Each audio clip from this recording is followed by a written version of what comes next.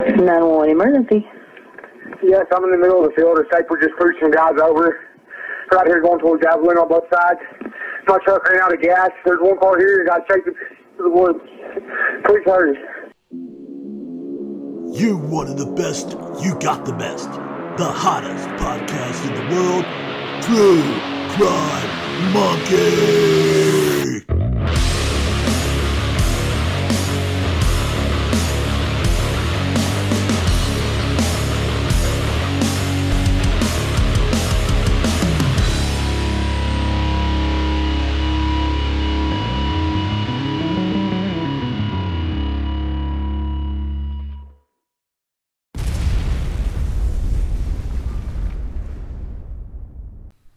On Thursday, August 8th, 2013, Brandon Lawson arrived back home where he lived with his longtime girlfriend, Ladessa Lofton. The couple had been together for over 10 years and had 3 kids together. Brandon also had one other child from a former relationship. Shortly before 11 p.m. that evening, Brandon and Ladessa had gotten into an argument. According to a reporter on the story, the most likely reason for the argument was over the fact that Brandon had not returned home the night before and that Ladessa believed that Brandon had started doing drugs again. However, a friend close to Brandon, Jason Watts, said in an interview to take that story with a grain of salt. However, Brandon's own brother Kyle tells a different story in a pre-recorded interview that we'll play for you later in this podcast. Brandon did have a history of drug abuse, mainly marijuana and methamphetamines, but had been clean for the last 6 months. Brandon was starting a new job the following week and in fact had just passed a drug test the day before he went missing. Brandon was leaving his job at Renegade Oil Well Services for a better paying job with better benefits. Brandon, it seemed, was trying to better himself and provide better for his family. After the argument, at about 11:30 p.m., Brandon called his father, who lived in Crowley, Texas, about a 3.5-hour drive from San Angelo, where Brian and Ladessa lived.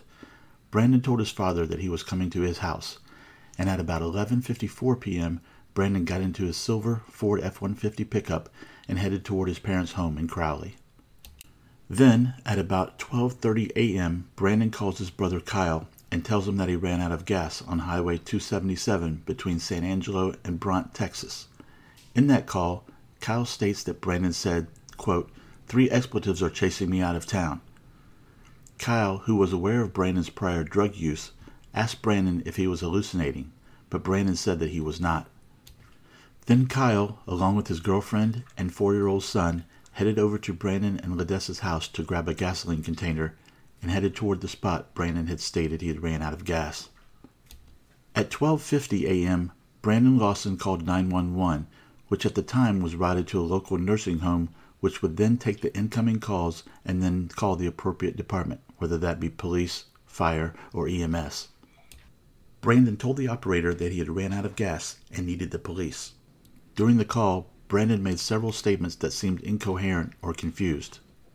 While cell reception in the area is not great, Brandon can be heard saying what is thought by some to be, "Yes, I'm in the middle of a field," inaudible, "pulled some guys over right here toward Abilene on both sides," and in another statement saying, "There's one car here, the guy's chasing," inaudible, "to the woods. Please hurry." 911 emergency. Yes, I'm in the middle of the field. We're just pushing guys over.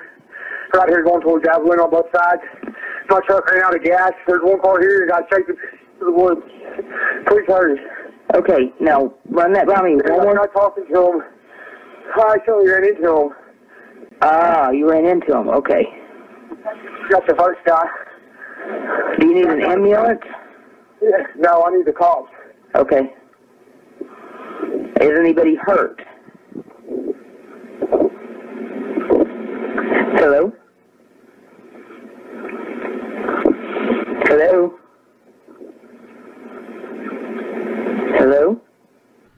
We'll come back to the call again later, along with other opinions of what Brandon is actually saying in the call. At 12:56 a.m., a trucker calls 911 to report a silver Ford F-150, which is parked strangely on U.S. Route 277 and was a potential danger to oncoming traffic. At 1:10 a.m., a sheriff's deputy and Brandon's brother Kyle arrive at Lawson's truck at approximately the same time, but Brandon was not there. At that same time, Kyle was on the phone with Brandon, who told Kyle, "I can see you, I'm right here." But neither the deputy nor Kyle could see Brandon. At the time of his disappearance, Brandon had an active warrant for his arrest, and Kyle thought that he may have been hiding from the deputy at that time. It is important to note that according to Jason Watts, that this warrant was from 2005, 8 years prior, and was for a minor drug possession offense. While the Observer Enterprise, a local newspaper coincidentally owned by the then sheriff's wife, states that the warrant was from only 2 years prior and was a felony warrant. It seems more than a little strange that if Brandon in fact had a felony warrant, that he would call 911 asking for police to come to his location, which would likely result in his arrest and subsequent jail time. It just sounds a bit odd to me. According to Watts, Brandon only recently learned that the warrant even existed. Between 12:50 and 1:15 a.m., Brandon made and received several calls with his brother, his girlfriend, the 911 dispatcher, and even his neighbor. Due to the poor cell phone reception in the area, many of these calls went straight to voicemail. After 1:19 a.m., all calls made to Brandon's cell phone went straight to voicemail. The last communication with Brandon was at 1:18 a.m. Kyle called Brandon once more. In that conversation, Brandon stated that he was out of breath and was bleeding. After briefly talking to the deputy, Kyle drove a short distance up the road and parked, thinking that Brandon would come to meet him at the car, but Brandon never showed up. After waiting there for about 45 minutes, Kyle returned to Brandon's truck, put the gas from the container into Brandon's truck, and yelled out that the law was gone. He then left the scene and arrived back home at about 5 a.m. Kyle stated that he was surprised that Brandon had not yet returned home. At about 8 a.m. that morning, Friday, August 9th, Brandon's truck was towed by the police. Now let's take a closer look at Brandon's 911 call. 911 emergency. Yes, I'm in the middle of the field. We're just pushing guys over. Right here going towards Javelin on both sides. My truck ran out of gas. There's one car here. You got to take it to the woods. Please hurry. Okay, now run that by me. We're not talking to him. I saw you ran into him. Ah, you ran into him. Okay. That's the first guy. Do you need an ambulance? Yeah. No, I need the cops. Okay. Is anybody hurt? Hello? Hello? Hello? Now let's slow the speed down just a little bit and see if you hear anything different. 911 emergency. Yes, I'm in the middle of the field. We're just pushing guys over. Right here going towards Javelin on both sides. My truck ran out of gas. There's one car here. You got to take it to the woods. Please hurry. Okay, now run that by me. We're not talking to him. I saw you ran into him. Ah, you ran into him. Okay. That's the first guy. Do you need an ambulance? Yeah. No, I need the cops. Okay. Is anybody hurt? Hello? So what do you think Brandon is saying in the 911 call? After listening to the call many, many times and listening to the opinions of what others have interpreted the call to say, here's what I personally think is in the call. You will note that one big difference I hear versus what many others hear is I think Brandon says route here going toward Abilene on Brant's side, not both sides as many people think. The reason is that the route on US 277 from San Angelo to Abilene goes through Brant, Texas. I feel that Brandon is just stating that he has not yet reached the town of Brant. Maybe I'm wrong, but I feel the on both sides just really doesn't make sense. Operator, 911 emergency. Brandon, yes, I'm here in the middle of a field. Escaped. We just pushed some guys over. We're out here going toward Abilene on Brant sides. My truck ran out of gas. There's one car here. A guy chased us into the woods. Please hurry. Operator, okay, now run that by me one more. Brandon, we're not talking to him. I accidentally ran into him. Operator, oh, you ran into him. Okay. Brandon, inaudible. Got the first guy. Operator, Do you need an ambulance? Brandon, yeah. No, I need the cops. Operator, okay, is anybody hurt? And then it seems to me like you can hear 2 gunshots. Then you hear the operator say, hello? Hello? Hello? And the call ends. I'm going to play the call one more time. For those watching on YouTube, you'll be able to see my text over the call and what I think is being said. 911 emergency. Yes, I'm in the middle of the field. The state we're just pushing some guys over. Right here going towards Javelin on both sides. My truck ran out of gas. There's one car here. Got taken to the woods. Please hurry. Okay, now run that by me. I'm not talking to him. I actually ran into him. Ah, you ran into him. Okay. That's the first guy. Do you need an ambulance? Yeah. No, I need the cops. Okay. Is anybody hurt? Hello? Hello? Hello? We have listened to the 911 call and summarized the actions that took place that night from a variety of research sources. But a few years after Brandon's disappearance, Brandon's brother Kyle compiled a scripted list and timeline of the events of that evening. This is Kyle's statement. And he was wanting to know if I could get some dope for him because he's switched jobs and he had already taken his drug test, so he wanted to get high. He had not smoked in at least 6 months, and I told him, no, you don't need to do that, bro. You've been clean for a long time. He told me, I know, bro. I'm just going to do a little bit. I told him, okay. And I told him to go get a guy named Chris. He worked with us. So he went and picked up Chris, and Chris took him to pick up some from who I don't know. And so after they got it, they went and got high. Then I didn't hear from him until I was on my way home. I called him and asked where he was, if he was still going to come by when I got home, and he said yes. After I got home, I never heard from him. I figured he was at home, so the next morning I tried calling him and can't get a hold of him.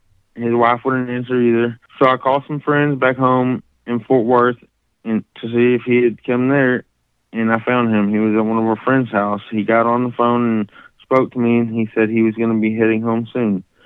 So I told him, okay, I'll hit you up whenever I get home from work. He said, okay, everything was normal. Then I'm almost to my house, and he calls me, and he tells me that he is on his way home, and she, as in Ladessa, better not have touched none of his stuff. I went to their house. Ladessa was cleaning the house, and everything was normal. Nothing was torn up or anything, so I called him and told him to chill out, to just calm down. She wasn't tearing any of his stuff up, so I let him talk to her for a minute, and they were arguing, but I didn't pay no mind to it.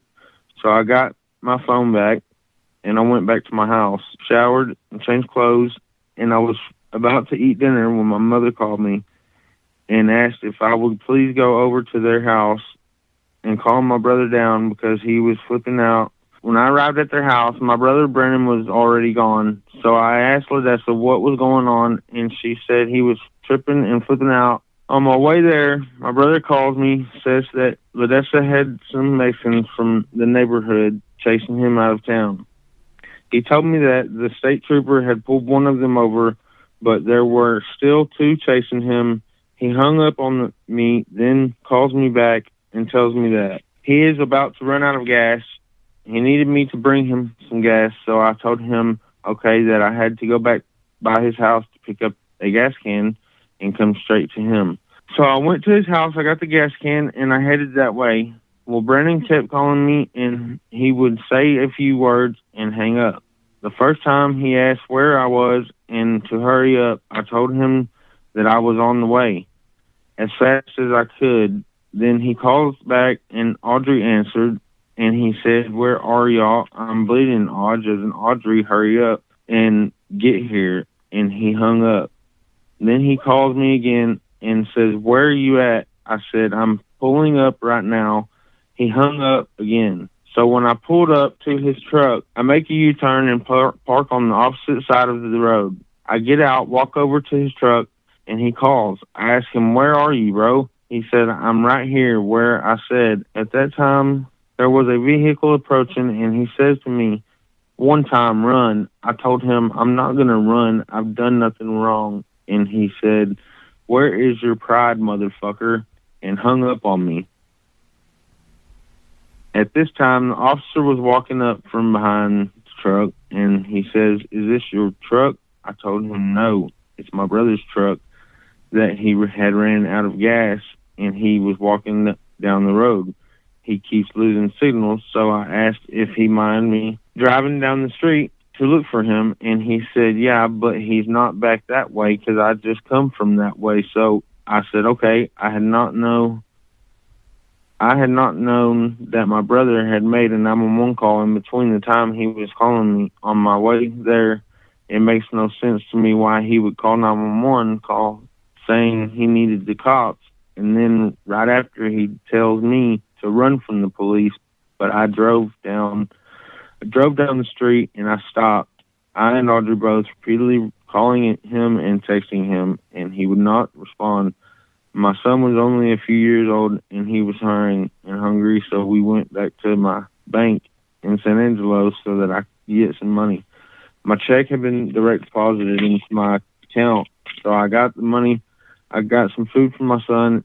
I got some gas in my car. Then I went and picked up our friend Chris that we had worked with and asked him if he would come with me to look for him. So he got in, and we went back to where my brother's truck was, and the police officer was gone. So we drove down the road very slow, hollering and screaming his name out, and he never would come. So I went down to the gas station and parked on the side while Audrey got the gas can out of the trunk and went and put $5 in a gas can.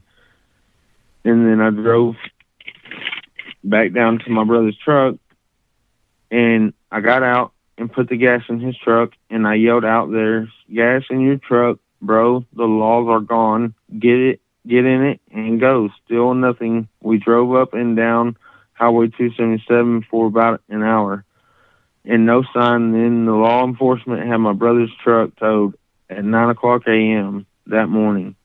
And then that is when my sister-in-law, Ladessa, called the sheriff's department and told them what was going on. They acted like I was lying to them about everything just because I didn't tell him that night that my brother had a felony warrant and was hiding in the woods. Had I known that my brother had made a 911 call not seconds in between the times I talked to him, I would have said something. But I did not know, and I wasn't about to snitch my brother out. That's not just something we don't do. We never have. I sit and I think of things that I could have done differently, but it doesn't change anything because my brother is still missing. The Coke County Sheriff's Office and the Texas Ranger that is on my brother's case, they wanted me to come in for interviewing, and so I did. They seem to think that I just picked my brother up and gave him a ride that night and dropped him off. So I told them that I would like to take a polygraph test, and so they agreed. So I went down to take the test, and they gave me 2 tests. The first test, one was about if I gave him a ride somewhere that night, if I dropped him off somewhere, or if I came in contact with him after the last time I said I had that night, and I passed it.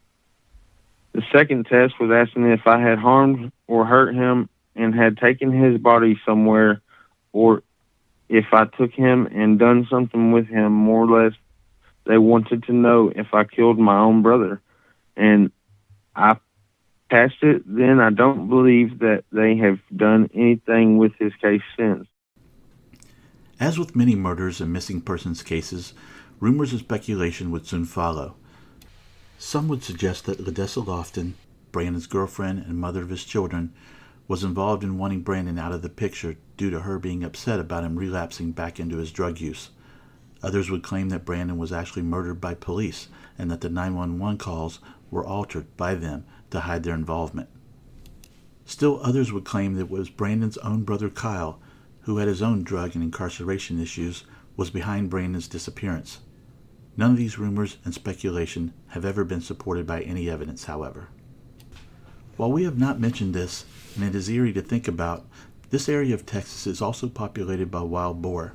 In fact, much of the land surrounding the area where Brandon's truck was found is often leased out to hunters who are hunting these wild boar. Wild boar have been known to attack humans, especially when there is just a single human and the boar have been felt that they were threatened. Also, wild boar have been known to eat dead human bodies. While this does sound scary and grotesque, it is factual. Brandon Lawson's case remained open, but as a cold case for the next 8.5 years. Then on February 4th, 2022, there was a break in the case. A private group of 10 individuals, which included Brandon's friend Jason Watts, obtained permission from the landowners to again search the area surrounding where Brandon's truck was found. Not long into the search, some camouflage shorts and a single white Nike Air Force One shoe, exactly matching what Brandon was wearing at the time of his disappearance, were found. The private search group then immediately stopped and called the police. The police arrived on scene that afternoon and, after expanding the search radius, soon found skeletal remains. The remains were then collected and taken to a crime lab for DNA analysis. However, to this day, over 1 year since the discovery, police have yet to confirm or deny that those skeletal remains are those of Brandon Mason Lawson, who disappeared on August 9th, 2013, near Brant, Texas. Thank you for listening to this episode on the disappearance of Brandon Lawson on the True Crime Monkey podcast. We'll see you on the next one.